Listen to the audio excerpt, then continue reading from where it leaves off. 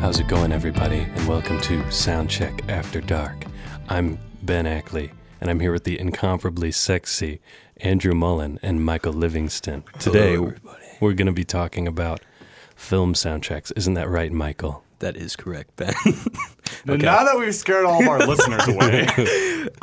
Hey, everyone. We're recording really late tonight. It's about 10 o'clock. Yeah, and we never record this late. Nope. So. We usually record on Sundays around mid-afternoonish, but we recorded this one, and because of just technical issues, the episode was lost. So this is round 2 for recording. And like Ben said, we're kind of engaging the movie soundtrack field due to the 17th annual Central Michigan International Film Festival that's currently underway when this episode drops, February 5th through February 9th. Tickets on sale now. And we're going to be talking about our favorite movie soundtracks. It's something we've wanted to talk about for a little bit now. And now we finally have like a topical way of engaging the. Yes. This should certainly be an interesting one. And I should probably start off right off the bat here that I'm not, for me personally, I'm not like super like into films like I am with music. Yeah. I mean, music just is, for me, it has been for many, many years now, like my main form of art that I like to consume. Mm-hmm. YouTube as well, as far as visual stuff. That's kind of how I get most of my visual content. So that's TV shows. It's kind of how it's going now. It's like the movies. I mean, that's just the trend now. You're right. So that's the bandwagon I've jumped on. So this will certainly be an interesting one for me. So as far as like trying to work everything out, and I'll share my opinions on movie soundtracks in general, how they work as albums later on as we go through our discussions. But before we really dive in, we should as always, I'd like to remind everyone that we have a Twitter. You can follow us at SCheckOfficial. You can follow me at AndrewMullen4 if you want to follow my doings for whatever reason. I wouldn't, but that's your choice. Yep, and you can follow me at Michael C. Liv, also on Twitter. Ben, you got any soch? No, I'm off social media right now. Okay. Fantastic. Off the grid. Yep. Yeah. And good luck. Before we start, also, I just want to jump off Andrew's point real quick about I wouldn't consider myself a film buff either, but I have been doing my research, and I've noticed I'm kind of analyzing a film the same way I would analyze music, just in kind of a visual sense, and sort of, this episode's going to be tailored. How does this soundtrack benefit the movie as a whole? So, even though we're going to be talking about movies, you might hear some plot point discussion or something about that.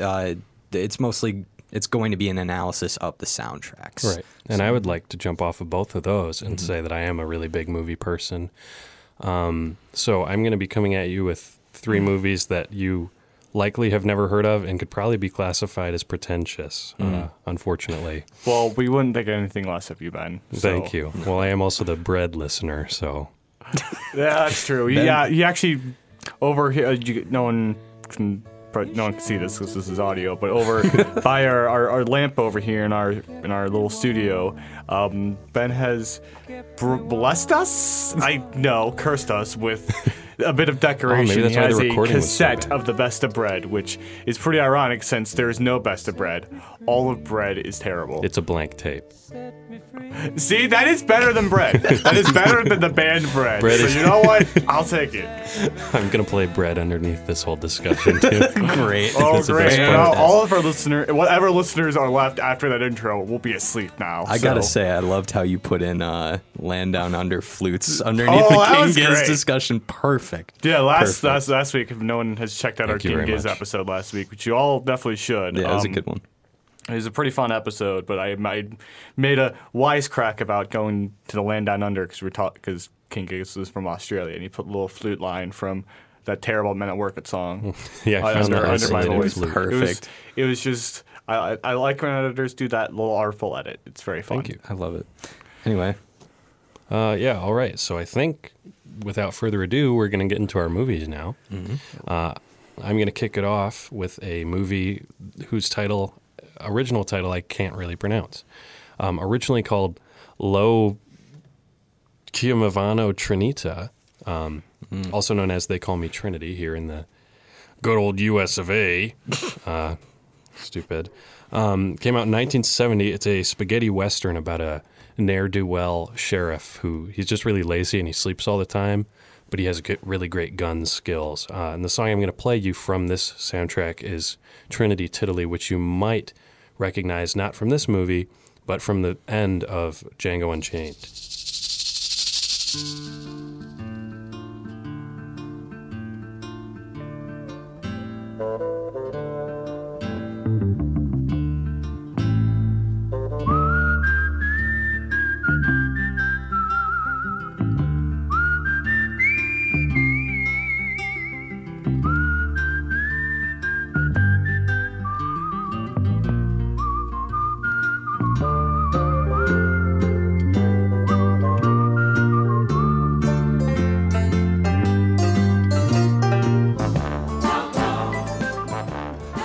That was just a little bit of the soundtrack to Trinity Is My Name.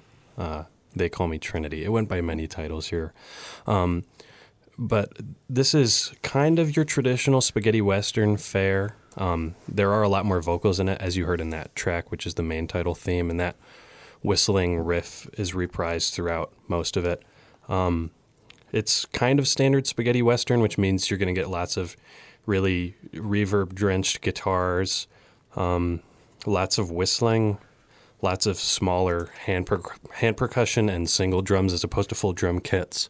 But Michael, we were talking about the soundtrack earlier, and you did kind of point out some more non-traditional elements. Yeah, definitely. I mean, I'm getting what I should be hearing from a spaghetti western soundtrack. I'm getting the whistling. I'm getting a lot of Spanish guitar for sure, and I'm getting those kind of those really suspenseful build-ups to a kind of a grandiose explosion of intensity, like a gun firing off. But I was listening to the track Un Cowboy y Due Ragazze. Yep. And I heard some really interesting kind of pinging synths and like this build-up to... It almost sounded like like if a Radiohead song went Spanish. Mm-hmm. And I absolutely loved it. And, how does a song like that represent the movie? Is this a traditional spaghetti western movie per se? Not exactly. For the listener, spaghetti westerns came to the forefront of cinema in like the 60s. The traditional western had all but died in America, but they were all really popular in Italy. Mm-hmm. And filmmakers there started trying to replicate that formula, but they didn't have the money for big orchestras, so this is the kind of soundtrack we started to get. To answer your question, Trinity is, on the surface, like if you looked at a poster or something like that, it's a traditional Western, but beyond that, it's more of a comedy Western. Yeah. Which... kind of self-aware, maybe? Yeah, and not really self-aware of the fact that it's spaghetti Western, but more self-aware of the fact that it's just a general Western. Okay. Do you take a traditional liking to Western movies, and what are some examples of Westerns you've watched besides this one? Right. I'm a far bigger fan of spaghetti Westerns than American Westerns from earlier. The only American Western I'm really big into is Shane, which I think that's from 1949. Mm-hmm. But I'm a big fan of the basic stuff, like For a Few Dollars More, The Good, the Bad, and the Ugly, that sort of thing. I also like El Topo, which is a kind of arty Western movie that came out in 1970, I think. Yeah. From the same area, but not really traditional. If you were to recommend one Western or spaghetti Western movie for the average movie viewer to start on, what would you recommend? It'd definitely be The Good, the Bad, and the Ugly. I mean, it's a 3-hour movie, so you have to be prepared and you have to start it early, but the cinematography is gorgeous. There's not a lot of dialogue, especially in the beginning of it. Clint Eastwood's performance is amazing. Every performance is really amazing, honestly, and the music that's what you think of when you think of Western music. That's that, like, the drum beating and that whistling line that is in every single Western pastiche since that movie came out. So yeah. I remember, Andrew, when we had Elio on for our Guilty Pleasures episode, and he actually talked about how he listens to a lot of like spaghetti Western soundtracks just in his free time. And it made me curious as to how someone can get into such a niche type of music. Yeah, I mean, I'm not too... Again, I'm going to I'm probably the least familiar with Western soundtracks and movies, for that matter, between the three of us. But the clips I have seen of them, the clips of music I have heard, there's definitely a feel that at least the older films try to capture. It's very grandiose, very epic, kind of sweeping, sound. It definitely tries to encapsulate some sort of journey, some sort of excitement, and I guess for me, again, I don't know the extent of Elio's enjoyment outside of the films of the music and how he consumes it, but I would assume it just comes up in certain scenarios, like if you're trying to pump yourself up for something. Maybe if you're, I can see that working for like long car rides, very long car rides. That would certainly be a cool experience. So I don't know. The thing is for me, and I guess I'll talk about this now, when we're talking about soundtracks, movie soundtracks, they don't tend to work for me very often outside the films because either A, like in scenarios like these, the music's really there just to kind of complement the movie. I mean, not to say the music's bad necessarily, but it's there to kind of like create a mood, create some sort of excitement or feel for the movie, and it's not really meant to be listened to outside the film. Unless you're feeling in that exact situation. How are you going to relate with music like that? That's why I feel like a lot of us chose music that could be listened to outside. Or more compilations. Like I kind of went. I have two, I guess, more traditional movie soundtracks, in that they were recorded specifically for the movie. And then my third one, I guess technically is a traditional movie soundtrack, but it's more pop music. I did try to pick stuff that was at least interesting enough that if you just went in and listened to it, or if you watched the movie, you could pick out maybe a song or two and say, I really want to listen to this. It's not like people aren't going around listening to the theme of Star Wars, not even the disco version. Oh boy. So Jesus. It's not necessarily that bland, I don't think, but maybe we'll play it with the disco version of Star Wars on this. We are listeners don't need it. But as I was saying, the other flip side of the coin, sometimes just kind of there like original, whether it be original score music like what you hear in stuff with like Star Wars, and we'll talk about that later. But sometimes something that's made for the film, but like meant to be like orchestral or just kind of like just there to create a feel for it. Right. Or on the flip side of it, a lot of times film soundtracks tend to be compilations, stuff that's there meant to sell records, meant to sell singles.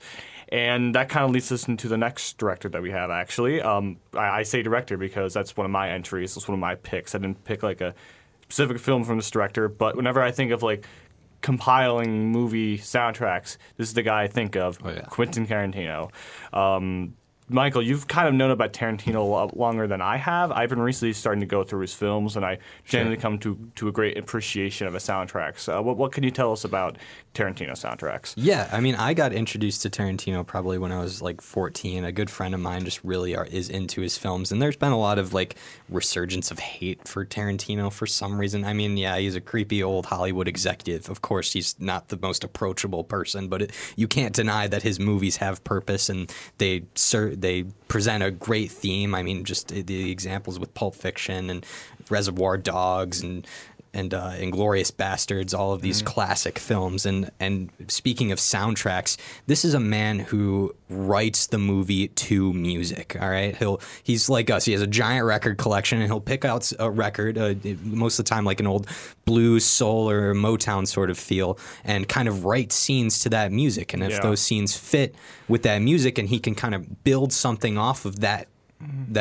record, that's usually how his movies are spawned. And it's so interesting to me because I guess I'll say it like this. When I was over winter break, I was watching a lot of Tarantino stuff with my dad. We were just kind of starting to go through his catalog. I think I watched like 3 Tarantino movies or something crazy like that over winter break. And when I was driving with a friend around Dearborn somewhere, and we were just kind of hanging out. And I think a Rolling Stones song came on from Exile on Main Street. I can't remember which one. But that came on. It's like, and we were it was like 35-mile-an-hour road somewhere in Dearborn. Now it's just kind of cruising through. And I was like, damn, I feel like I'm in a Tarantino film right now. It's almost so weird how he's created, like even with super famous artists like Rolling Stones. It's not like you can now kind of associate that kind of sound with Tarantino because he's kind of incorporated a lot of that kind of music, especially classic rock, older pop stuff like Motown or old like R&B to his films. And especially true with the two soundtracks I tend to think. I haven't seen every Tarantino film, but of the ones that I have seen, and these are not my favorite films of his, to be honest, but I really like the soundtracks as it made a great feel for the movies, and I just really like the music for them as well. Yeah. Jackie Brown and his latest one, Once Upon a Time in Hollywood. I really like kind of the soul and R&B direction he kind of went with that one. Used a lot of stuff from the Delphonics, which aren't my favorite. But On Jackie Brown, you're talking about? yeah, Jackie Brown. Sorry. So yeah, not really my cup of tea, but I still really liked how it made that movie, and I still liked a lot of the songs as well. And then, of course, Once Upon a Time in Hollywood.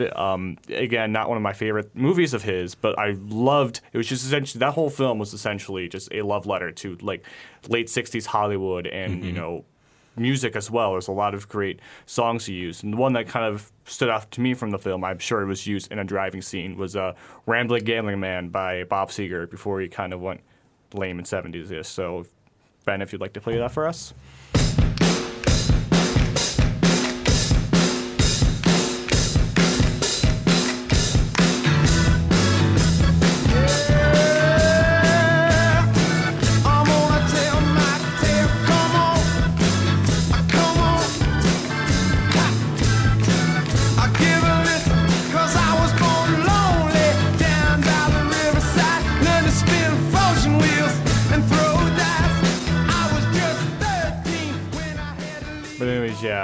I really like how, like Michael said, I love how Tarantino kind of puts together his soundtracks and writes scenes to the music. Like, there's like, I can't remember the name of the song. I feel really bad for it, but the song used in that famous dancing scene with Uma Thurman in Pulp Fiction, is just iconic. Like, you can't separate that song from that scene now. So yeah, for me, it was his use of like Link Wray's Rumble. And tons of other surf rock on Pulp Fiction that's so memorable. I remember one of my recommendations was actually the surf rock album that he kind of based that off of a few episodes back. And I know I'll let you speak in a second. Sorry, but I know two of my favorite films I've definitely seen of his are the Kill Bills, and I think in the Kill Bill 1, he brought in this. I don't know how known they were at the time. I assume here in the States they weren't that well known. No. But the 5, 6, 7, 8s. Yeah, that made them. They're awesome, like Japanese, like garage surf, like pop rock band, and they just got like they play really like nice, like sweet reverby music over top this crazy fucking chick that just like manically screams over top of it. It's great. I definitely recommend anyone check out their stuff. They're great. But yeah, I love how he can make a band, make a song too, and it's just like yeah, Tarantino just has a way of, even though they are just compilations, he has a way of putting these things together. For sure. Yeah. First of all, the song from Pulp Fiction for the Jack Bunny's dance scene is "You Never Can Tell" by Chuck Berry. Which I think it's okay if we forget him. He is kind of an American treasure, but there were some questionable things that happened. Yeah.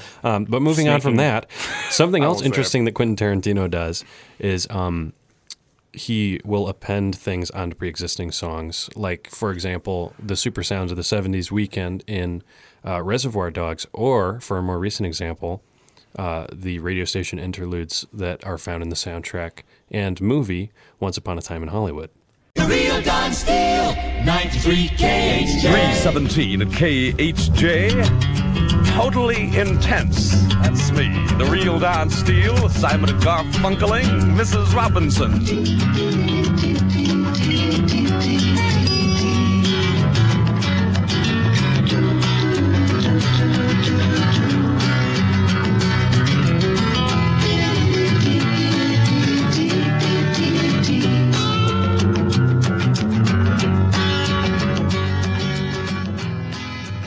So I want to kind of go on the complete opposite side of the coin in terms of movies we've talked about and soundtracks we've talked about, and talk about a horror film with a synthesized soundtrack, just completely diverging away. But so I wanted to bring I'm scared up already. Yeah. Yeah, I don't do horror, Michael. Like at all. I know. It's so niche, but It's a good thing you don't have headphones on. I absolutely fell in love with horror movies like 3 years ago, and it kind of started with this movie. I'm talking about 2014's It Follows, directed by David Robert Mitchell, and featuring a soundtrack by Rich Vreeland, aka Disaster Piece, which is the name you want to look up on Spotify after I tell you how awesome this soundtrack is. But before I get into that, I want to explain the movie plot a little bit. And before I start, you should know that David Mitchell himself said in an interview that when you say the plot out loud, it sounds like the worst thing ever. Here, while you read it, Yeah. read it in a creepy voice, and I'll play some of the music underneath. Oh, shoot. Here we go.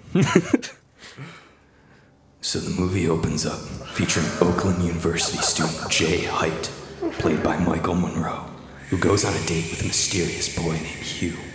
The date goes very well, if you know what I mean. And afterwards, Jay is kidnapped by Hugh and is taken to a broken down parking lot. Hugh shows Jay that he's being followed by a supernatural being that can take the form of any living person, but for some reason it prefers to show up looking really fucking gross, like a rotting naked lady, or a woman in a hospital gown, or an 8-foot-tall man without eyes.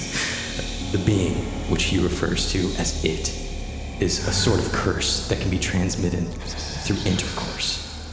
Nobody can see it except for those who are infected or have been infected in the past. It hunts the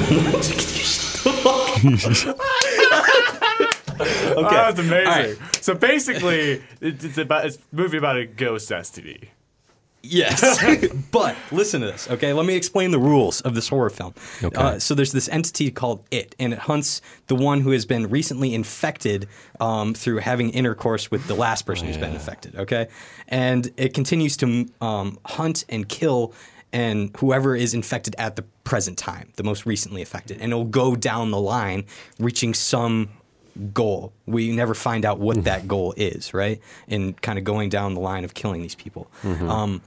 And nobody can see this entity except for those who are affected or have not or have been infected in the past. And on top of that, it can be incapacitated, but it cannot be killed. The only way to get rid of it temporarily is to pass it along to someone else, okay? And the movie is essentially one big chase scene, if you think about it. I mean, you're constantly being followed by this entity, and Jay and her friends try to flee and discover ways of getting rid of it kind of forever. And every time it shows up, it plays the most haunting, dissonant theme. And I want Ben to show it to our audience. Start Heals, which is the first track on the soundtrack, at about the 1 minute mark.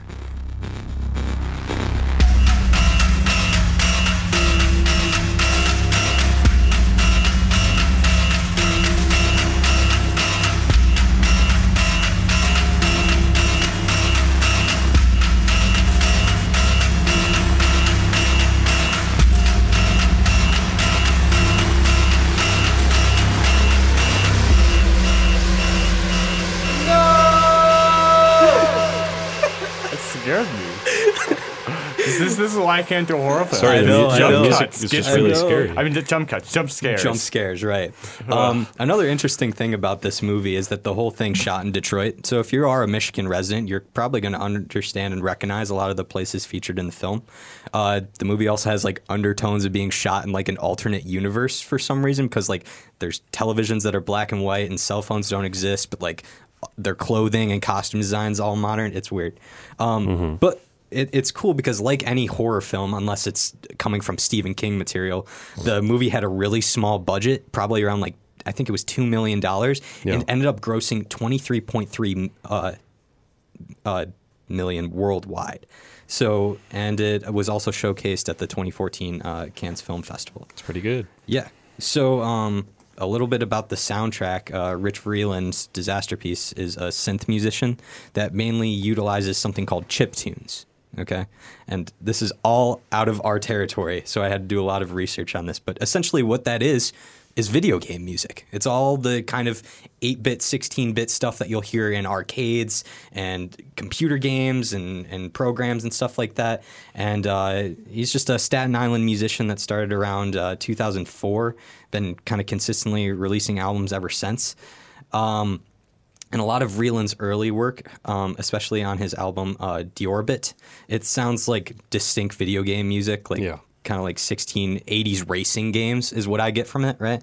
But after It Follows, Vreeland designed soundtracks to more video games. You might recognize Hyper Light Drifter. It's a 2D platform from Ubisoft, whatever. It was pretty good. I played it.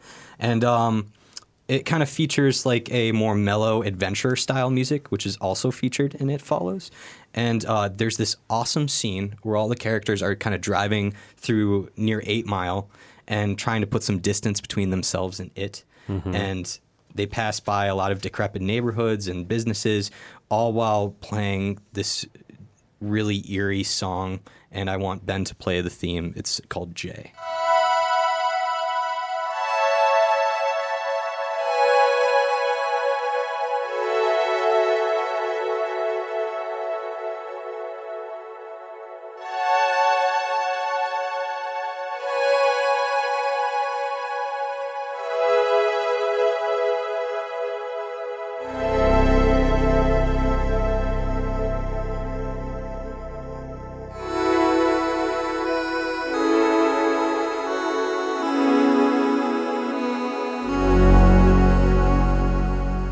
I do like that a lot. It reminds me of the scene when they're driving past 8 Mile and that Ghost STD disguises itself as Eminem. I was like, as soon as you said 8 Mile, I'm like, he's gonna make the joke. He's gonna make the Eminem joke. And that is the most terrifying thing of all. Yeah, that new album, trash. Anyway, I really think not enough horror movies use music and sound design to tell a truly like chilling story. Yeah, in modern times especially. Yeah, a lot of directors will rely on like gruesome imagery, the jump scares like you were talking about, Andrew, or they'll kind of like put too much emphasis on like character development. And I think It Follows soundtrack like perfectly complements the music or the movie by creating like an uneasy tension and suspense no matter where the characters are at or what's happening on screen. Yeah, I mean, again, I've not seen the movie because this surprises a lot of people. I just don't like horror films. I'm just a complete wuss. I don't know what else to say. Although, I mean, certain horror I can deal with. Like it's just really the jump scares I don't like. It's just unnecessary stress that I just don't want. But I did try listening to the soundtrack, and this definitely is for me one of the instances where it's like, okay. I mean, in the film, it's probably great. In the context of the film, it's probably great. But you can't really listen to it outside. Sure. This was my example of, like, a soundtrack that complements music the movie perfectly. But I can see it. I don't know. You probably said this when we first recorded this. But you mentioned how, like, sometimes you don't even know, like, if you see someone walking through the streets, you don't even know if that's, it. Yeah, I was just going to mention, like, this whole film is shot with like a wide angle lens, and I'm not a film guy, but this is just what I looked up. So like you see a lot of scenes where the characters are kind of at the forefront of the screen, but you see pedestrians in the background. Right. And whenever there's someone walking towards this, like the camera, you have this thought in the back of your mind, like, fuck, that might be it. Yeah, and I can easily see how a film can make that actually terrifying. Because it's just someone, because, like, even though in the context of the film kind of helps it, like, someone just walking towards the camera, it's not going to be that scary. Yeah. But then added with the plot, plus really creepy ear music like this, it's like, it turns into like a oh shit kind of moment. Like, is this thing gonna kill me? Is this thing gonna kill the character? This is a great example. Like, to me, again, I can't say for certain, but I'm assuming based on what you've said, Michael, that this is a great example on how to use music to effectively tell your story. Yeah. I mean, it's in the way that classic horror soundtracks were, where the music is a character, essentially. That's kind of how it is. Absolutely. And I know the elevator pitch of this movie is hard to digest, but this is the horror movie that got me hooked on horror movies. While the pick itself is like a little out there, try to listen to it. It's unconventional music for a movie that you probably wouldn't normally see. Speaking of elevator pitches that are hard to digest, my next movie is 2016's Swiss Army Man, in which Paul Dano carries around a farting corpse played by Daniel Radcliffe through the woods. Who, if you don't know that name sounds familiar to you, it's because it's Harry Potter. It's Harry Potter. Harry Potter is a plays dead body. essentially a human corpse of a Swiss Army knife. Yeah, he provides him water. He's actually, I don't want to spoil too much of the movie. He is, in some way, he is the way that Paul Dano gets from a deserted island to the mainland. So he is a human Swiss Army knife for a while, and then the movie progresses beyond him being just a tool, and he becomes a character. And it changes from something just bizarre and uncomfortable to something bizarre, uncomfortable, and really touching. And from the soundtrack, which I would also describe with all those adjectives, I have River Rocket. How were you heartless? I saw your sadness and made it my own.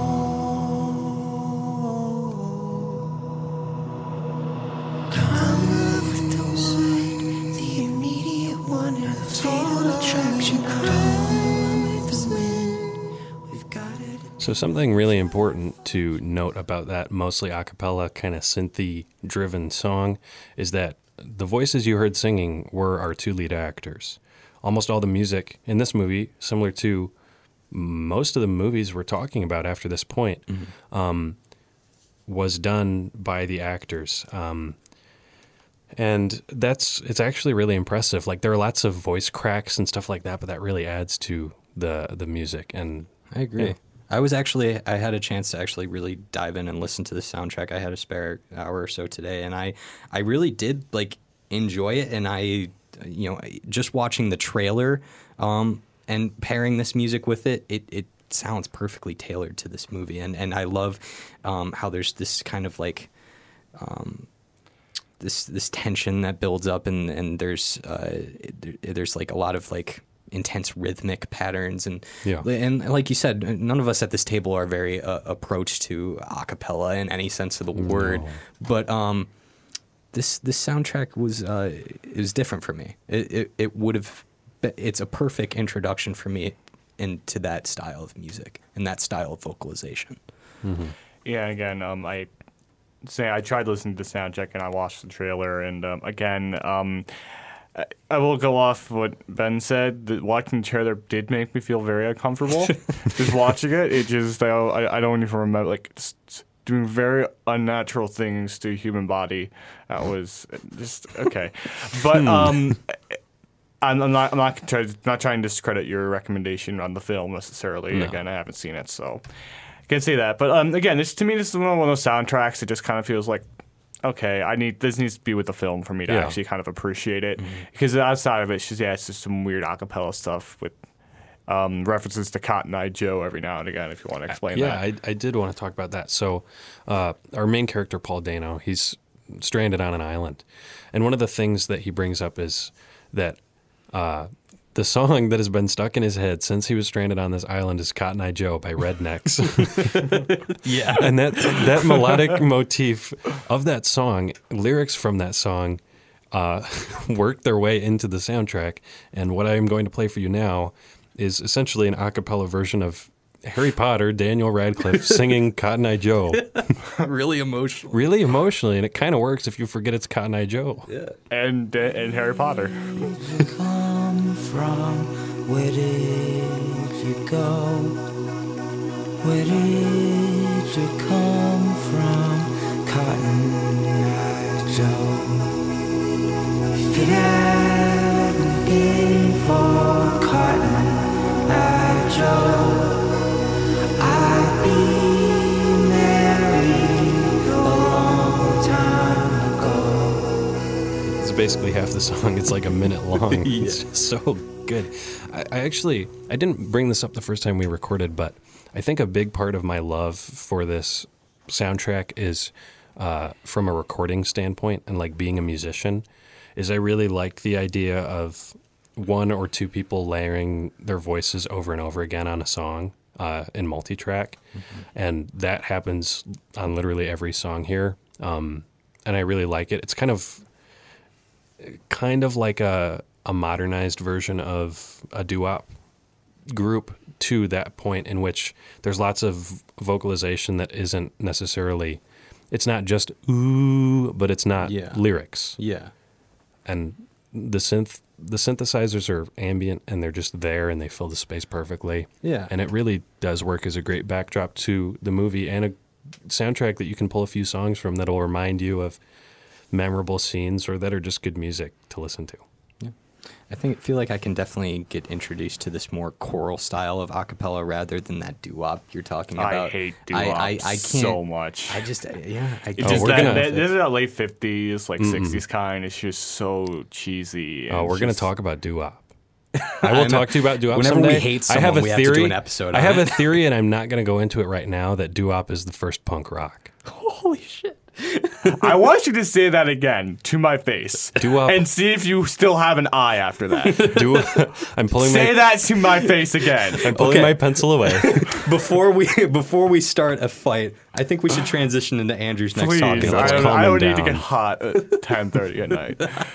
Jesus Christ. Anyways, movie soundtracks. Okay, so my next pick is probably the most basic one you could have when talking about any soundtracks whatsoever. Yeah, I gotta agree with you. But I don't care because you can't. If we're gonna talk about movie soundtracks, you can't talk about the very famous composer John Williams. You're right. And we don't talk about classical music at all on this show. No. So I don't think any of us in here, unless Ben or Michael has anything else to say about it, I don't think any of us can really claim to be experts on it. No, not at all. But there is something about John Williams that just makes a movie.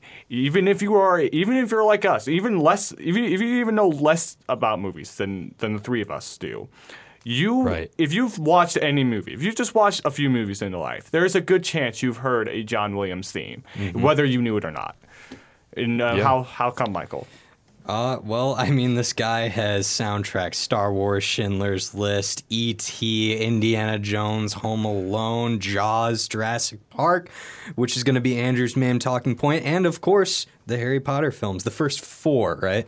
Yeah, the first 4 were him. Yeah. So I mean, pretty much. Especially, I think a good general rule is if Steven Spielberg or George Lucas touched it, there's a good chance that John Williams wrote the music to that film because he's worked with those two directors a ton of times throughout his career. So they're almost like he's almost inseparable from those directors. So Yeah, he also did Jaws 2. oh great, He did Star Wars: The Empire Strikes Back. Jaws 2 was not that bad. He I've did never Star seen Wars: Jaws Return 2, of the actually. Jedi. He did Indiana Jones and the Temple of Doom. Are you just Temple listing Yeah, I'm just all listing all the sequels. God damn Okay, you. well, Temple. Actually, I'm gonna say Temple Doom wasn't that bad, even though there was kind of a racist character in there. But beyond that, it's campy. You know, I'll say it's campy. But talk about John Williams and specifically what theme really helped you appreciate his classical. Well, I mean, here's the thing. Like I said, he has just. It's so crazy to me how he's been able to be so good at this for so long because he can just watch a film, hear someone talk about it, and he just writes something that just fits so perfectly with it. Like when you hear like the theme from E.T. and the big swelling theme that Right. them riding the bicycle across the moon. Yeah. You couldn't think of anything else that goes with that. Definitely. When you hear the da-na, I'm not yeah. going to do the whole thing, but when you, Ben can edit over it. yeah, I'll put it in. edit the theme under my voice. But when you hear that, you can't think of anything else that could go better with a killer shark. It's just how it is. He's just so good at matching the emotions, matching the feeling of a scene. And certainly the one that always comes to my mind is from my favorite film of all time, Jurassic Park. Again, kind of a basic pick, but I don't know, sue me.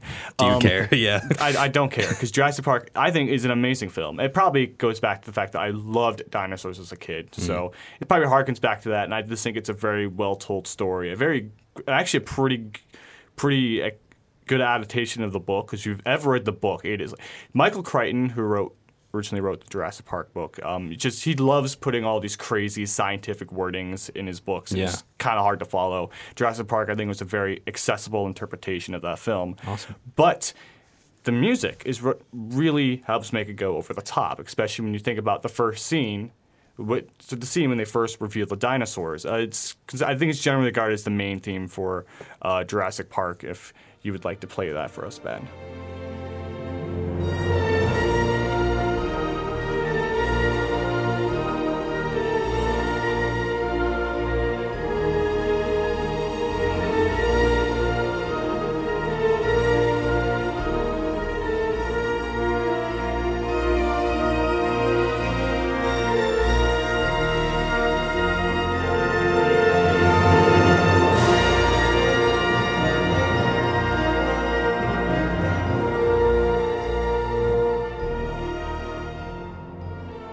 But yeah, if you've never seen Jurassic Park, first of all, what are you doing? Go watch Jurassic Park. But I have sinned, Andrew. I have never seen Jurassic Park all the way through. You need to, Michael. We watched a movie the other day together, and the other day for this episode actually, and we'll do that again with Jurassic Park. I had fun. I'd like to do that. But again, going back to that theme though that you just played. If for some reason you've never seen Jurassic Park, let's play it again. The first time they see the Brachiosauruses, the big dinosaurs, and of course it was also just shot. Directed perfectly because it literally pulls up and then one of the characters looks over and they start like trembling. They take off their glasses and they're all shaking and they keep pointing and then look over there and the music's kind of slowly building up as they're starting to have what looks like panic attacks and then when it finally starts to swell over. You see just the giant Brachiosaurus coming in, and you feel, even though it's computer animation, it's not real. You feel it's real though, because just the sense of wonder that theme portrays, and it's just it's a big deal. It makes you care. It makes it feel like a big deal because it is a big deal in the movie, and that sense of wonder carries out in some of the moments of the film. Obviously, the tone switches around a bit if you've ever seen Jurassic Park, because warning, they escape and start eating people, and at times the soundtrack becomes really terrifying, and it fits it perfectly. One of the tensest scenes I've ever seen in any movies is the scene where the two kids are trapped in this kitchen with the velociraptors, and the velociraptors are really smart, so it's a really well laid out scene, and the music just accompanies it perfectly. Again, John Williams just knows how to make a movie. These films would be pretty good on their own if they got any other director to it, but I don't think they would be as well remembered if John Williams wasn't soundtracking them. I agree. I mean, if I got trapped in a kitchen, I'd gain 10 pounds.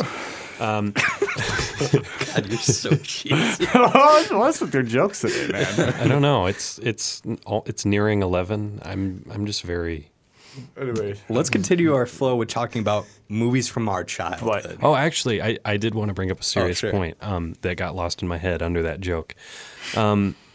Something that's very interesting about Jurassic Park is it's a kind of an effects-based movie, or something that probably would be effects-based now, but it's held up really, really well. Yeah, it was one of the first movies that really tried to go obviously there have been movies before like Terminator. I know that had really gone for all the CGI effects, but this was I think Jurassic Park is generally regarded as the first movie that did it really well, and the first one you can try to watch the CGI of the T-1000 from the Terminator movies in the 80s. They don't hold up at all. They look like shit. But if you watched Jurassic Park, the first Jurassic Park, CGI-wise, still holds up surprisingly well. And that was in 93 when that came out. It's so surprising. And one more, I know we want to move on, but just one more thing. It'd be a sin if I didn't mention it. My favorite piece of film score of all time actually comes from one of the Star Wars prequels, which even though the films are objectively bad, especially The Phantom Menace is just a bad movie. The Duel of the Fates, which was the piece of music that played over the lightsaber duel between Darth Maul, Qui-Gon Jinn, and Obi-Wan Kenobi. It is one of the most epic, most amazing pieces of music you'll ever hear in your entire life. It brings me right back to playing Star Wars Battlefront 2 in the PlayStation, the second PlayStation, because I love that video game, and that would constantly play throughout the menu. So that's a special one. That's one that holds a special place in my heart. So. Agree with you on Duel of the Fates. Don't agree with you on the prequels. Clone Wars is ass. Attack of the Clones is We're ass. not having this conversation. Revenge of the Sith and Phantom Menace are good. No. Phantom Menace is bad. The Revenge of the Sith is okay. They're all and that's bad. all I'm going Revenge to of the say Sith. about it. I'm not having this debate right now. Yeah, I think our existences are at odds sometimes, Andrew. What? I can't find anything redeemable there. But then you said something stupider. Go on, Michael. Okay, we got to talk about more movies from our childhood. And I'm going really early in my childhood. I'm going back to 2006 when I was only 6 years old, and we're talking about a movie based on a book series that if you've never had read to you by a parent or a loved one, you grew up wrong. We're talking about the Curious George film from 2006, directed by Matthew O'Callaghan and based on the children's series by H.A. Ray and his wife, Margaret Ray, and soundtracked by Jack Johnson. I have an uncle named Jack Johnson. Do you really? Yeah. He's a different guy. I just wanted to add to the conversation. Great. So, fucking Christ. Okay, so this whole movie is featuring this easy breezy guitar playing style of Jack Johnson. He's best known for his kind of memorable take on folk and soft rock in the early to mid 2000s. He's pretty consistent at releasing happy-go-lucky acoustic music that I expect made Andrew cringe with disgust. We'll get to it later. Occasionally, he'll introduce some white boy reggae and Hawaiian styles throughout his music. Not the best, but I want to introduce a song to you, just the main theme of Curious George, called Upside Down by Jack Johnson.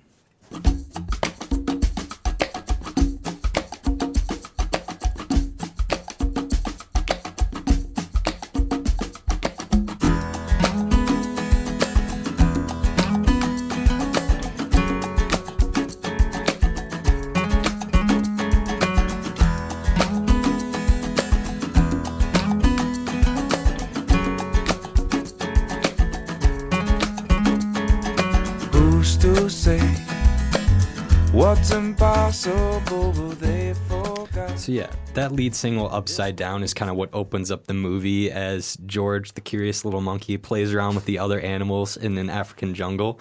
The music on this soundtrack fits perfectly with the vibrant animation style and the carefree nature of the characters throughout the movie. It's really a nostalgia piece for me. And if you want some redeemable facts about this soundtrack, you should know that this is the first soundtrack to hit Billboard Top 200 since 2003's Bad Boys 2 soundtrack. So 3 years Yes, before. I remember Bad Boys too. And Do you? Yep. And the first animated film soundtrack to chart since Pocahontas in the 90s. Wow. Yeah. Well, hopefully less racist. Or... So Johnson, I think, is a pretty skillful guitarist. A lot of colorful licks in his repertoire. His vocals are kind of trademarked with like this warm, soothing textures. Tracks like Broken, Talk of the Town, and Jungle Gym, they kind of pump up the energy. You kind of described him to me as like a less Ash Hollis John Mayer. Yeah, that's how I would describe it too. He's also a professional surfer, if you didn't know that. Oh, wow. Yeah, he's a Renaissance man. He really is. But yeah, you have tracks like that to kind of pump up the energy, and then you have tracks like Lullaby, My Own Two Hands, and a pretty solid cover of the White Stripes' We're Gonna Be Friends to do like a somber low points in the film. There's also a few features on this album of artists that you can check out on your own time. Ben Harper's on it, and I really, really like Ben Harper. Well, there you go. Something redeemable in the features. But this soundtrack really is my kind of go-to happy music. I don't view this album as children's music, despite it being in a children's movie. A soft rock or folk fan would find merit in this without ever having seen the film. Yeah.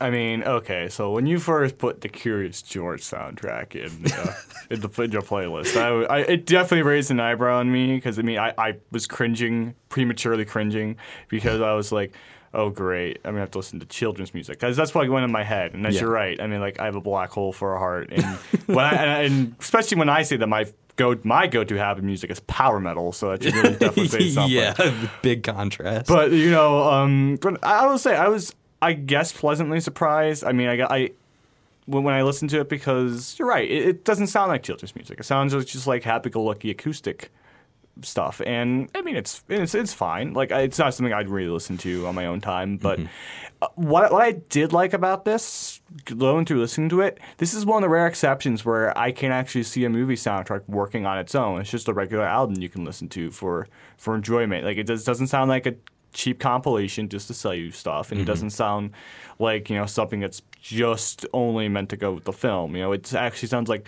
this is music that can not only benefit a film, but also can just be a good album by itself. Yeah.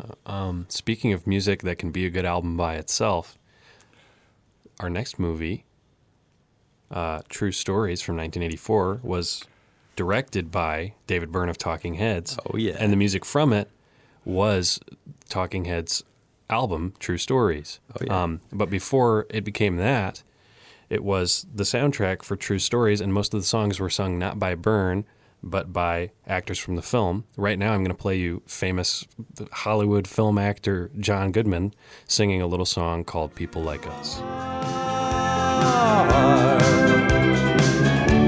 There's something special about people like us.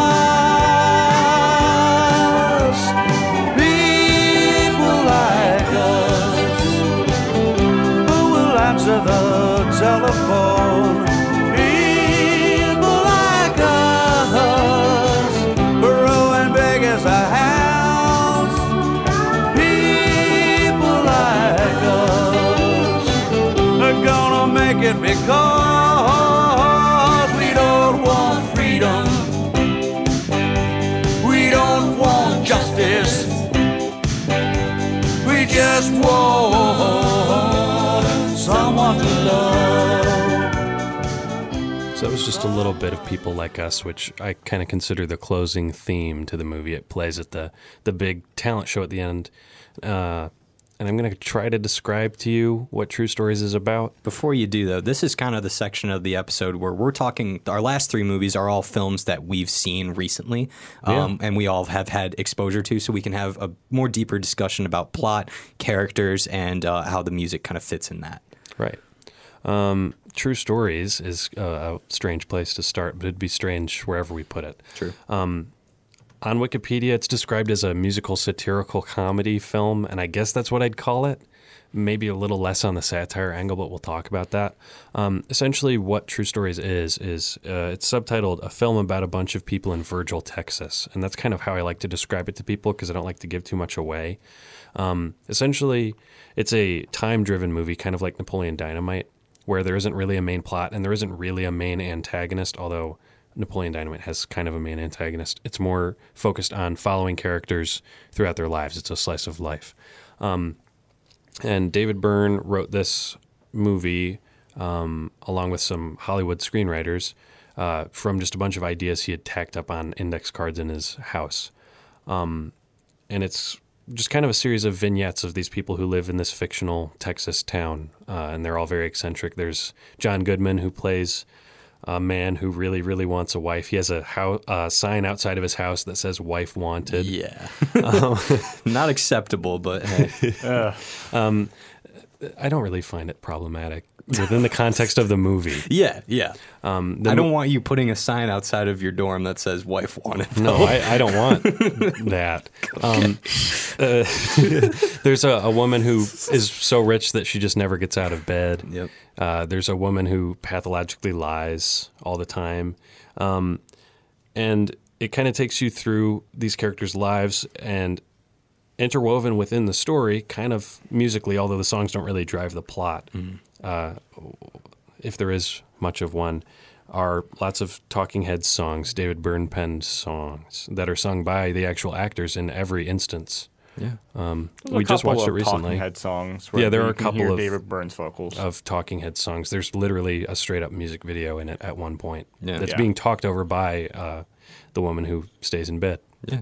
And I bet you already mentioned it, but in case you didn't, I mean, David Byrne is a character in this film as an unnamed narrator, and a kind of he's the one who's kind of given the commentary over these characters' lives. And my favorite scenes probably is when he turns to the camera and just gives a stonewalled rhetorical question. He does a lot of awkward kind of deliveries of these lines. I like it, though. I liked it too. I'm not saying it was a bad thing. It was obviously done very on purpose for reason. I mean, it's just kind of. I mean, he always just kind of seemed like an awkward person to me. Mm-hmm. So it just fits him. Especially when you look at him, it's like, oh, that's David Byrne. Like if he acted any differently, that'd be the weird thing.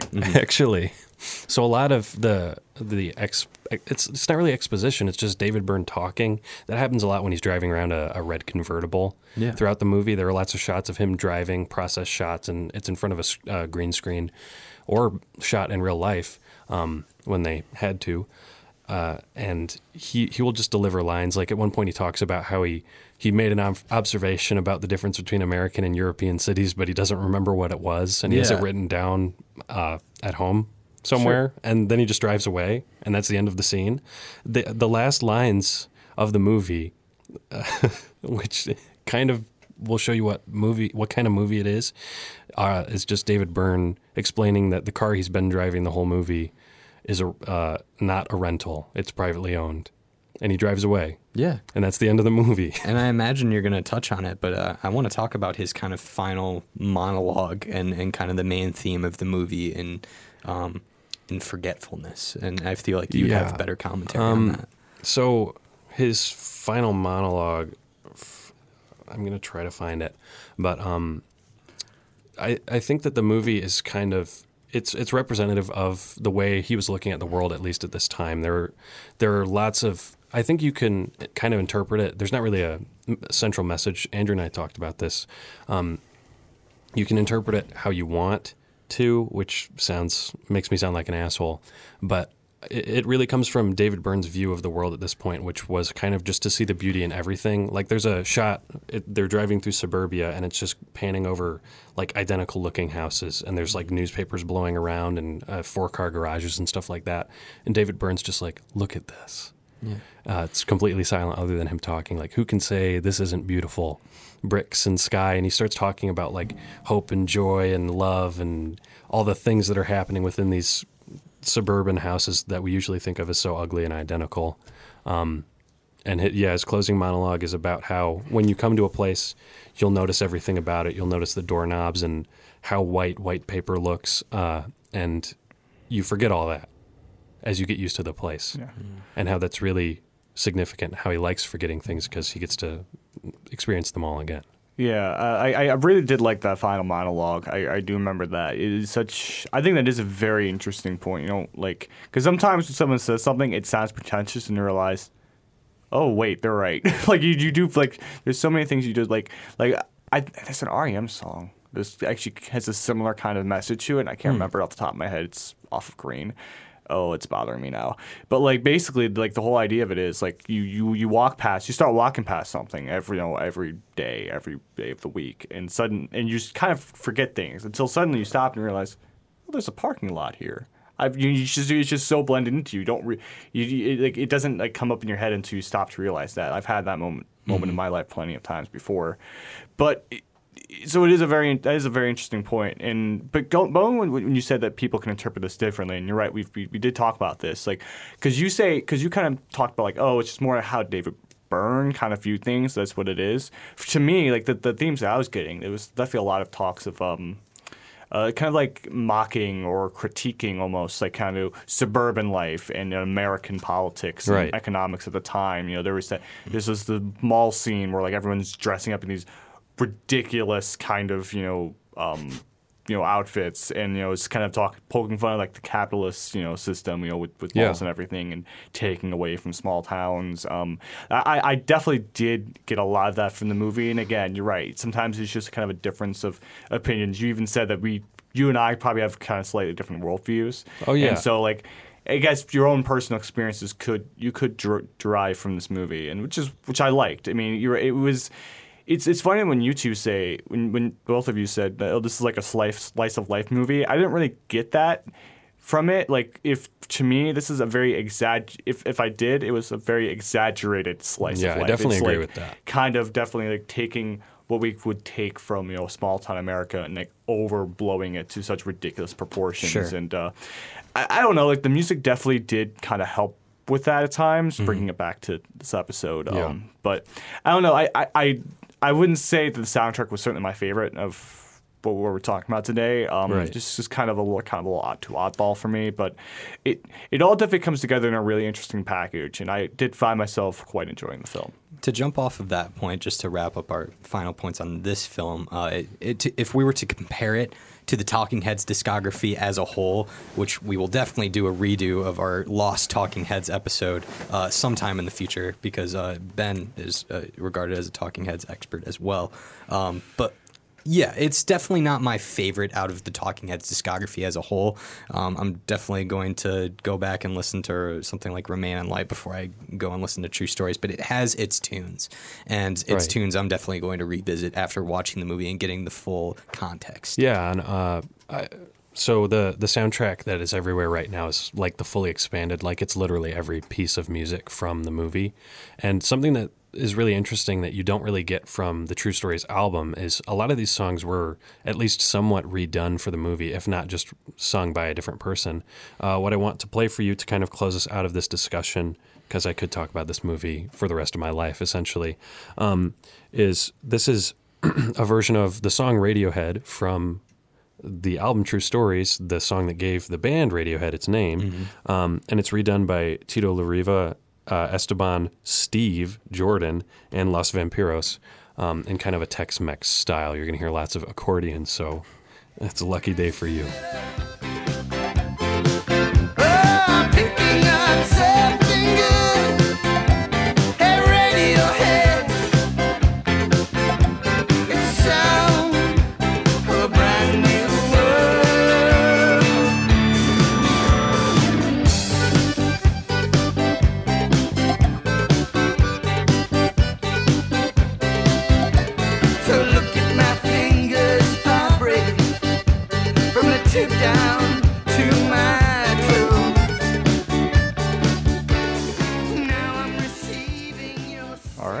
And we're still gonna kind of not quite as kind of bizarre and interpretational, but still quite on the ridiculous scale with this and next a musical. pick. It is a musical as well, which is surprising for you. you. Me. And I was gonna get to that, Michael.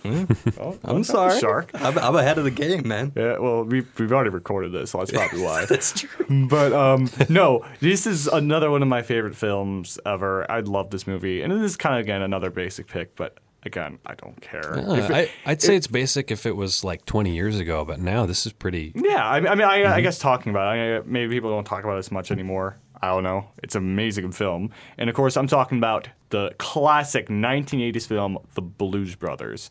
And as Michael kind of alluded to, I should hate this movie by all regards. It is a musical, and I tend to just hate musicals because for think of something like Grease, for instance, the reasons why I don't like musicals, if I think of Grease, people, like Summer Lovin', for instance, everyone's just like, oh yeah, like I met this boy over the summer and blah blah blah. Like instead of just saying, yeah, I just met this cute boy, we dated for a while, probably banged a couple times, I don't know. Like instead of saying like that, well, obviously a little more drawn out, but saying that like a relatively normal person would, they said have to do this literal whole song and dance number explaining how great the summer was. It's like, just talk like a normal human being. Why are you all dancing and singing? This doesn't make any sense. I know films are supposed to have a suspension of disbelief. That's just too much. It's always been too much for me. But it's also a spawn from an SNL kind of skit. Obviously, that Dan Aykroyd and John Belushi, who are in the main stars of this film, if you don't know for some reason. Yeah, I'm not a big SNL fan, so that's another reason why I wouldn't like it. Right. And as an atheist, this has some semi-religious kind of motivations and themes at times. And yeah, it's just something I should probably hate, but it's just the right amount of over the top for me where it just all works so well.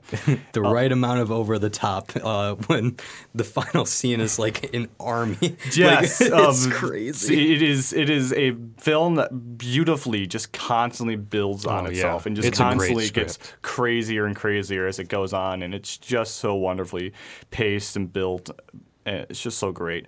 If you've never seen this film, like I said, it kind of spawned from an SNL skit that Dan Aykroyd and John Belushi started doing. They kind of formed this band, the Blues Brothers. And basically, the film starts off with John Belushi's character, Jake Blues, getting out of prison, and with his brother, Elwood Blues, played by Dan Aykroyd, picking him up.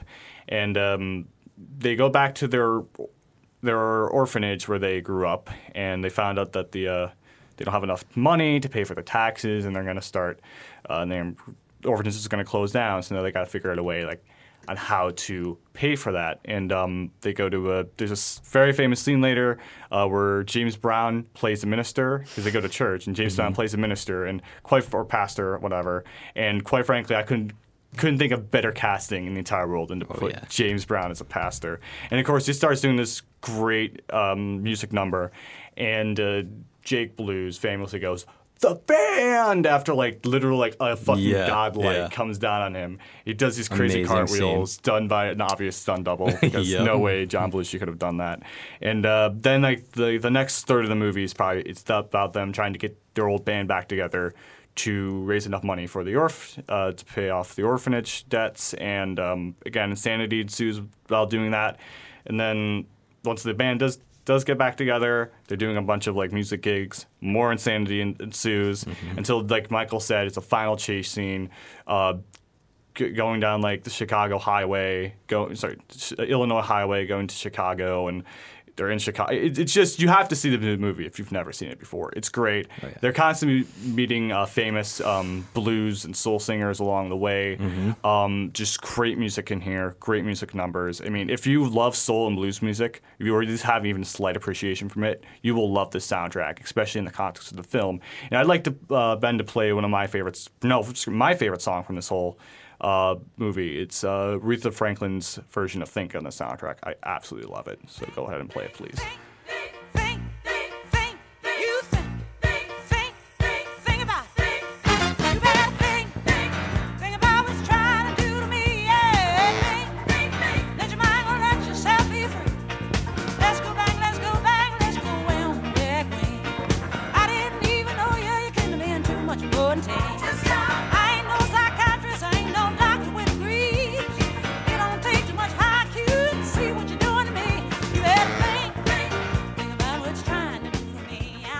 Yeah, that song is absolutely killer. It just fits the movie so well.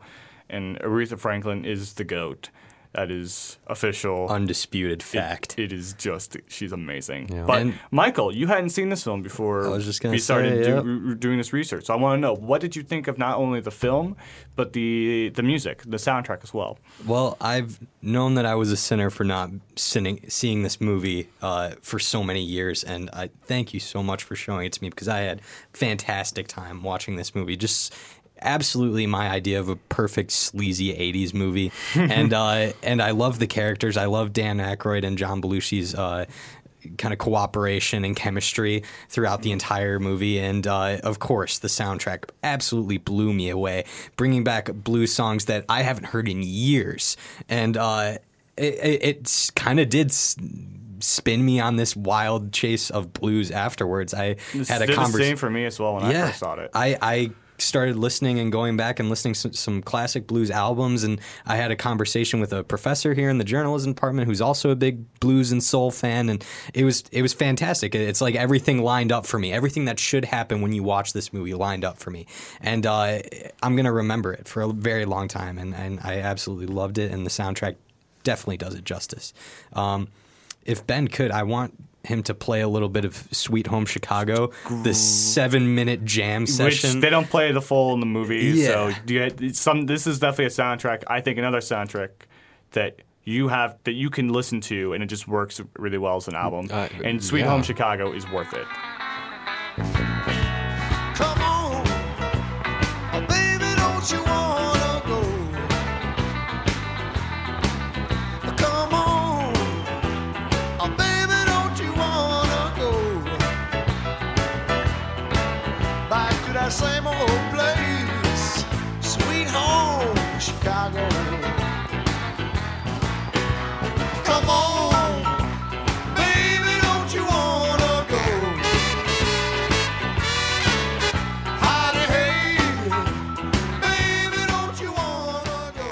Yeah, do you have anything to say about this movie, Ben? Yeah, what I was going to say is I really like how they took like some modern soul R&B artists. I mean, not really modern for that time, but like more modern. You got your James Brown, your Aretha Franklin, Ray Charles even. Mm-hmm. And then they went like further back to get more of a classic blues guy like John Lee Hooker, and then even further back to Cab Calloway, who's like a 20s blues shouter. Like, Yeah, and he did Minnie the Moocher on this Right, his most movie. It's famous. a great scene. I just really like that sort of encompassing of all that music. I did want to bring up something, and it's probably just invalid, but I'm sure. Do you guys think that anyone could be offended by the Blues Brothers? Like the fact that two white guys are going around and peddling. Oh, I'm sure even at the time there were talks of cultural appropriation, and I mean we don't need to go into that discussion too much right here now. But like from my end, at least in my personal opinion, I could definitely see why some people would have issues with that. Right.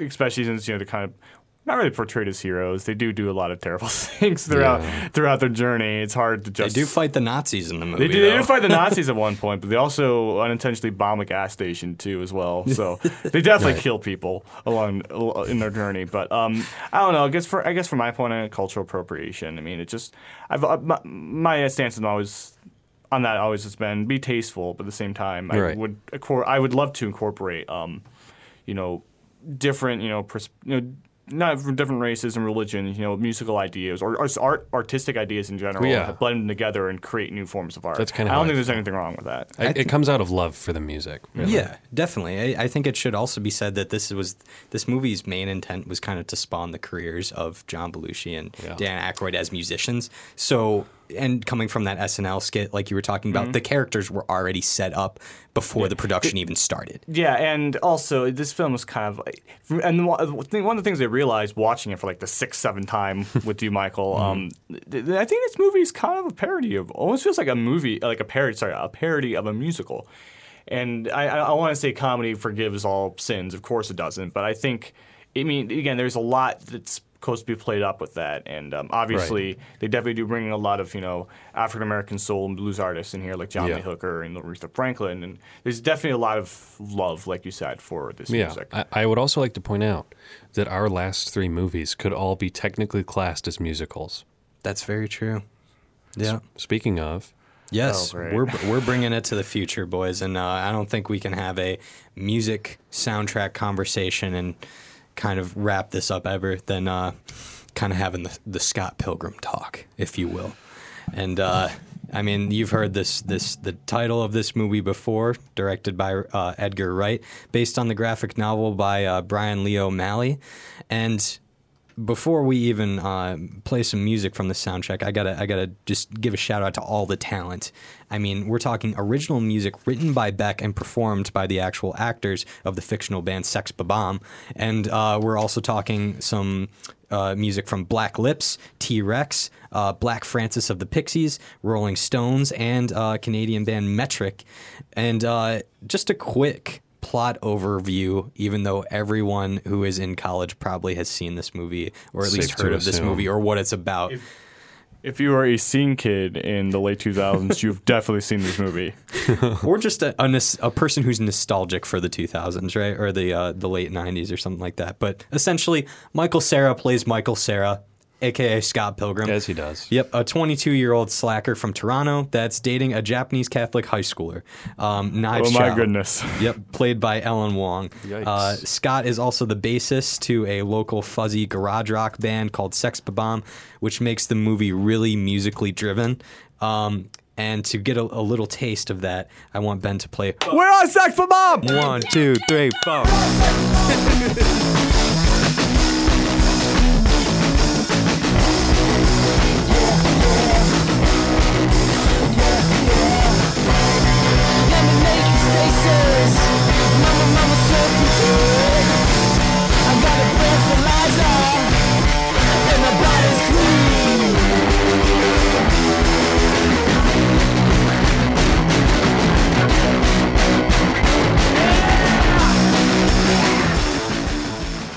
So when Scott meets the girl of his dreams, literally the new girl in town, Ramona Flowers, Oh, God. Scott kind of grapples.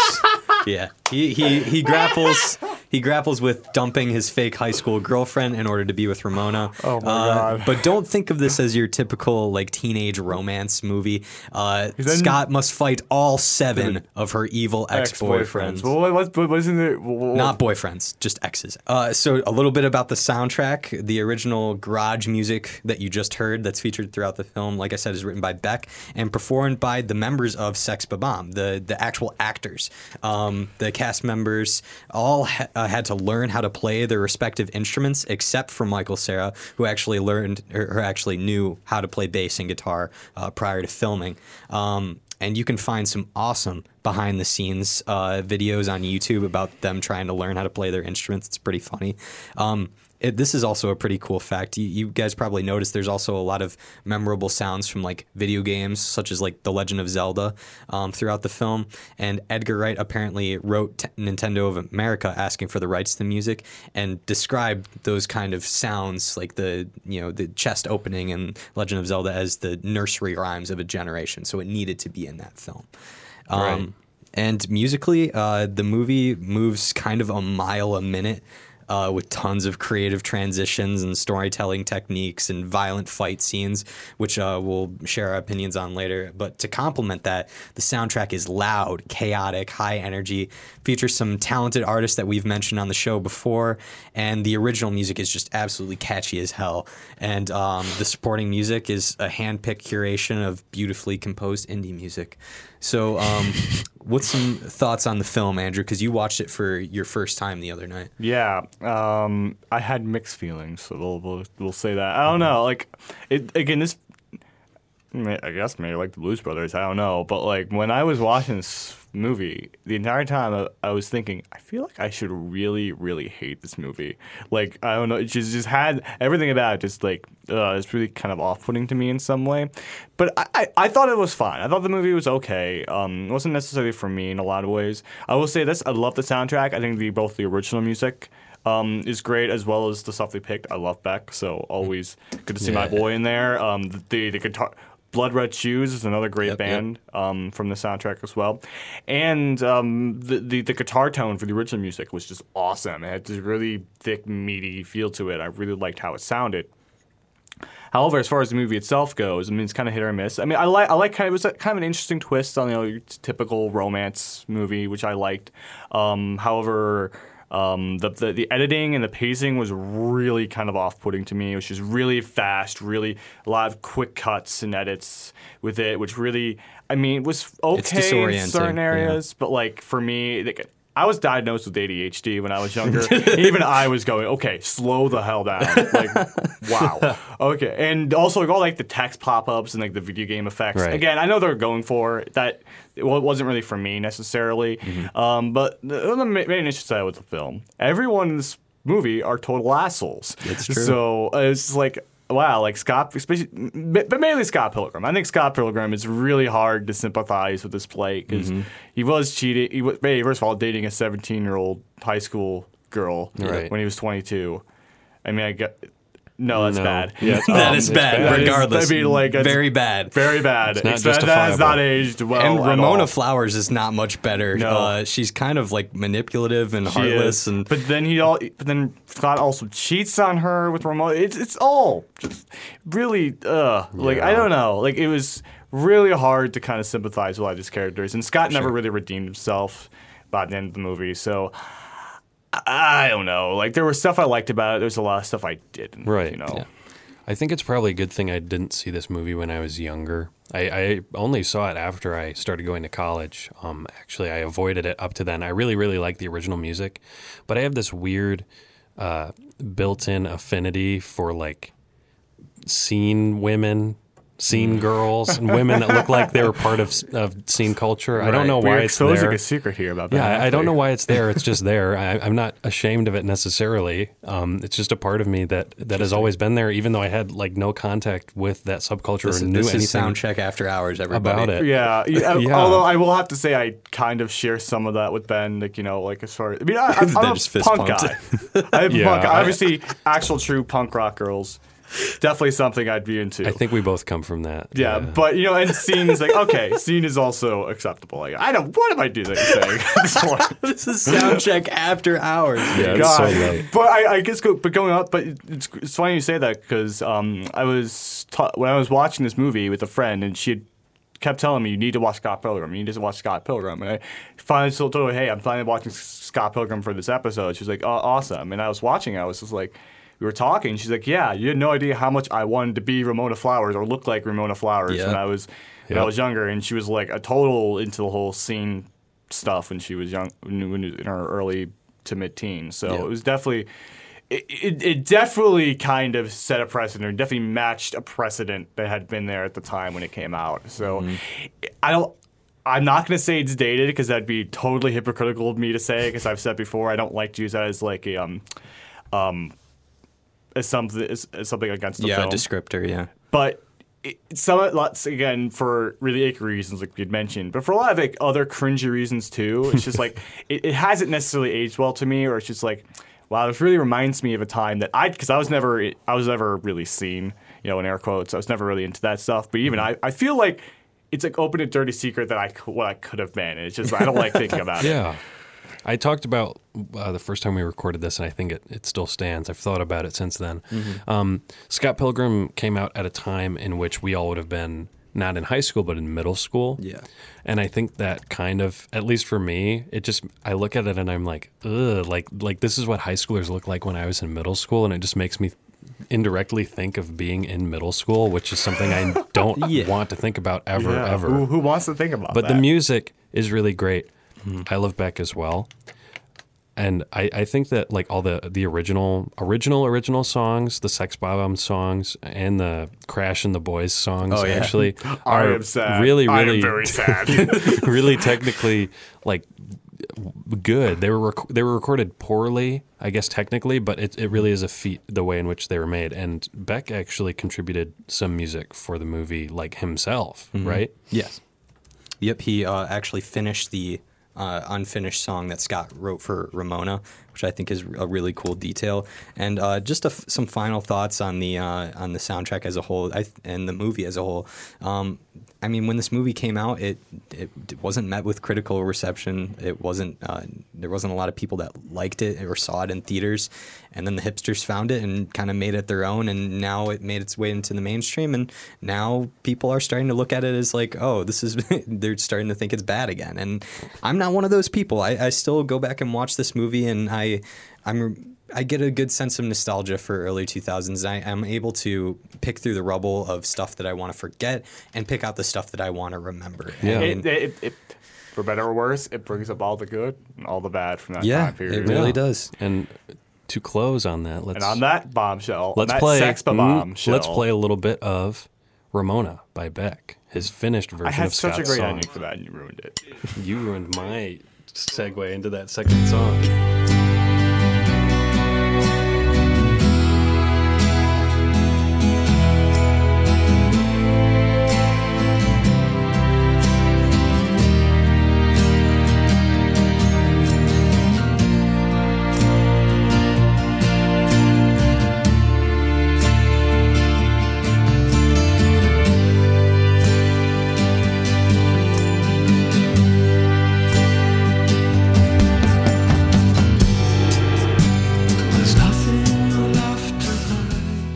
So that was our movie discussion. We got through our big ones. I think now we're ready to move on to recommendations if no one else objects. And I was thinking that I could be the first to recommend, as I do have a band that contributed a song to this soundtrack. I'm going to talk to you about the band Plumtree, which I don't actually know that much about. They were recommended to me by a friend who I met at journalism camp long ago, which is a very CM Life thing to say. They contributed a song called Scott Pilgrim to the soundtrack. And this song by them is from their first album, Mass Teen Fainting, from 1995. This is called In the Sink.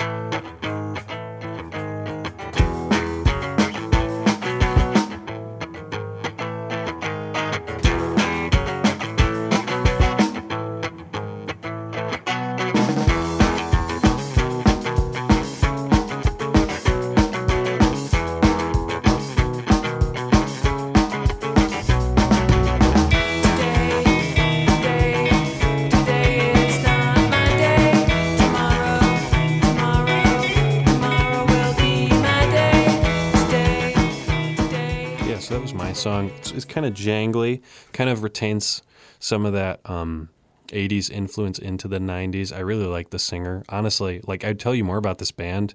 They're from Canada. I really don't know that much. I just know that In the Sink is a really good song. They have another song called Go that's pretty good too. I'd suggest you seek them out if you like that kind of sound. They kind of stick to that. The vocalist is really, really good. I like the guitar parts. It's just good music. I don't know that much about it. I usually do, just not this time. I'm with you in the same boat for my recommendations. I'll just go next. I don't know much about this band, but they're really awesome, and I really like their music, so I'm going to talk about them. The band's called Mortillery.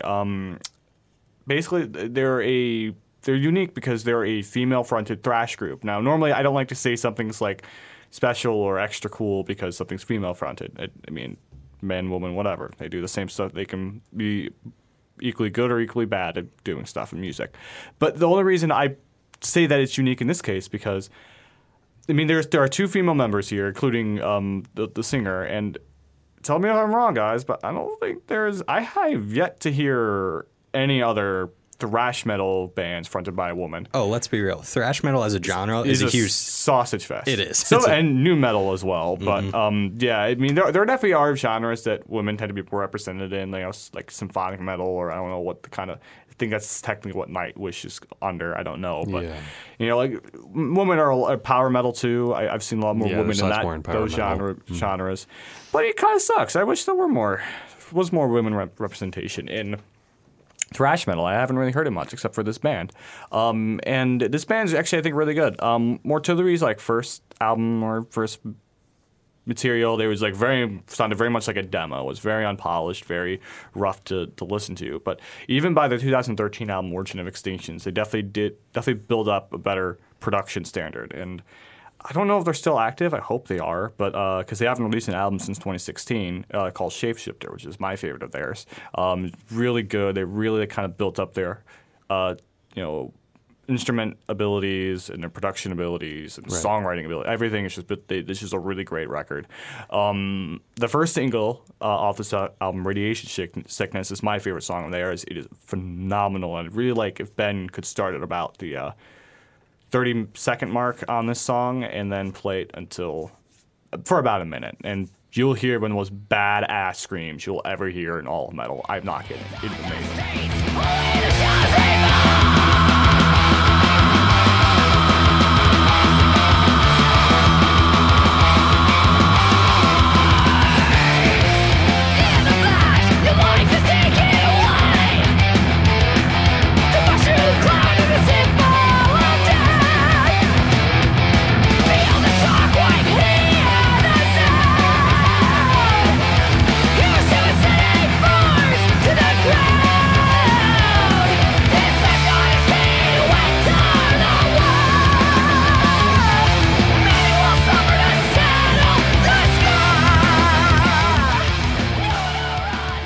Giving me a very reassured look, saying that she was digging it. So yeah, I am not a thrash metal guy like ever.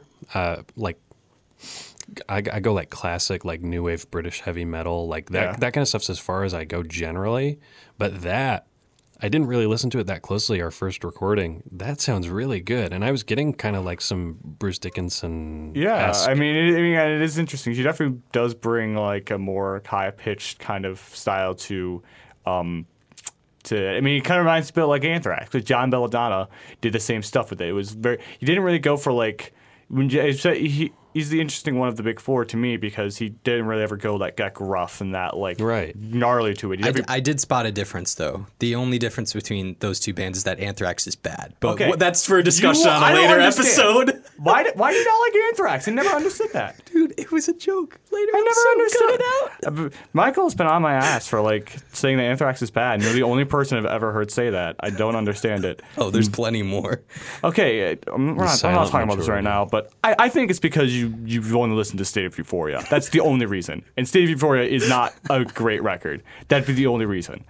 But besides the point. But no, John Belladonna had a lot of those high-pitched vocal registries when he performed, and which is a very unique which is why I really like Anthrax. It brings a unique characteristic to them. So there's definitely a lot of that going on with them. So I don't know. I don't really know much more to say. Definitely go check out their album Shapeshift. They're a really cool band. I highly recommend. Solid recommendation. Cool. Michael? All right. I'm going to just recommend some more lo-fi and depressed white boy music. Classic. But, yeah, it's classic Michael Hour. But I am trying to build an essential lo-fi playlist for this podcast, and I want to engage that in some way in the future. And you saw me recommend Sebadoh last week, which I think is a really important one.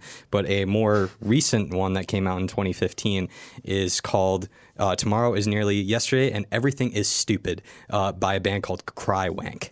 All right? Go on.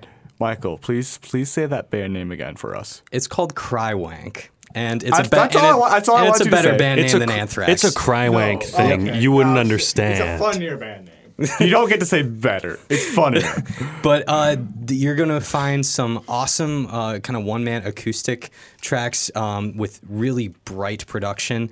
And really the feature point of this album, though, is the acoustic drumming behind it and also the lyricism. It's so tongue-in-cheek, so self-aware of what it is. There's a song on it called I'm a Cliche, which is literally him describing him being a cliche and like how it's like, why am I writing this song? It's so fucking stupid. Like I'm just like complaining about my life and nobody wants to listen to this. Although like, self-deprecation, especially in this genre, is becoming a cliche in of itself. So it's there like you go. cliche It's so meta. right It's so there. meta. Yeah. But I actually want to play a different song on it that kind of showcases this really bright production on the acoustic guitars called Notches, and Ben can play that right now.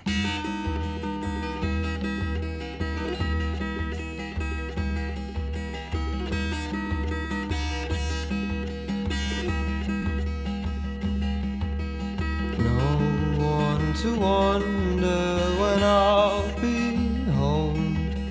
One more night, stoned alone.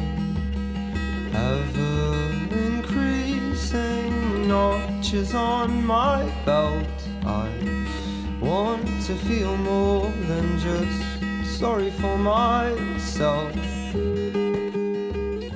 So yeah, there you go. Just a little bit of some more lo-fi to get your taste buds ready for some, hopefully a lo-fi episode in the future. But speaking of episodes... There's transition. Yeah, so I think that was today's episode. I had a lot of fun with this one. More fun than I thought I would, talking about a topic I don't really consider very exciting. But Yeah. I think this was really fun, like I said. Now, next week's episode, we have another topical episode coming for all of you because this episode will be dropping at least, the day before Valentine's Day. It's going to be an Day. irregular upload. Yeah, it's going to come out on a Thursday. I want to make sure you all have the opportunity to feel the power of love coming from all of us here. So, Yep.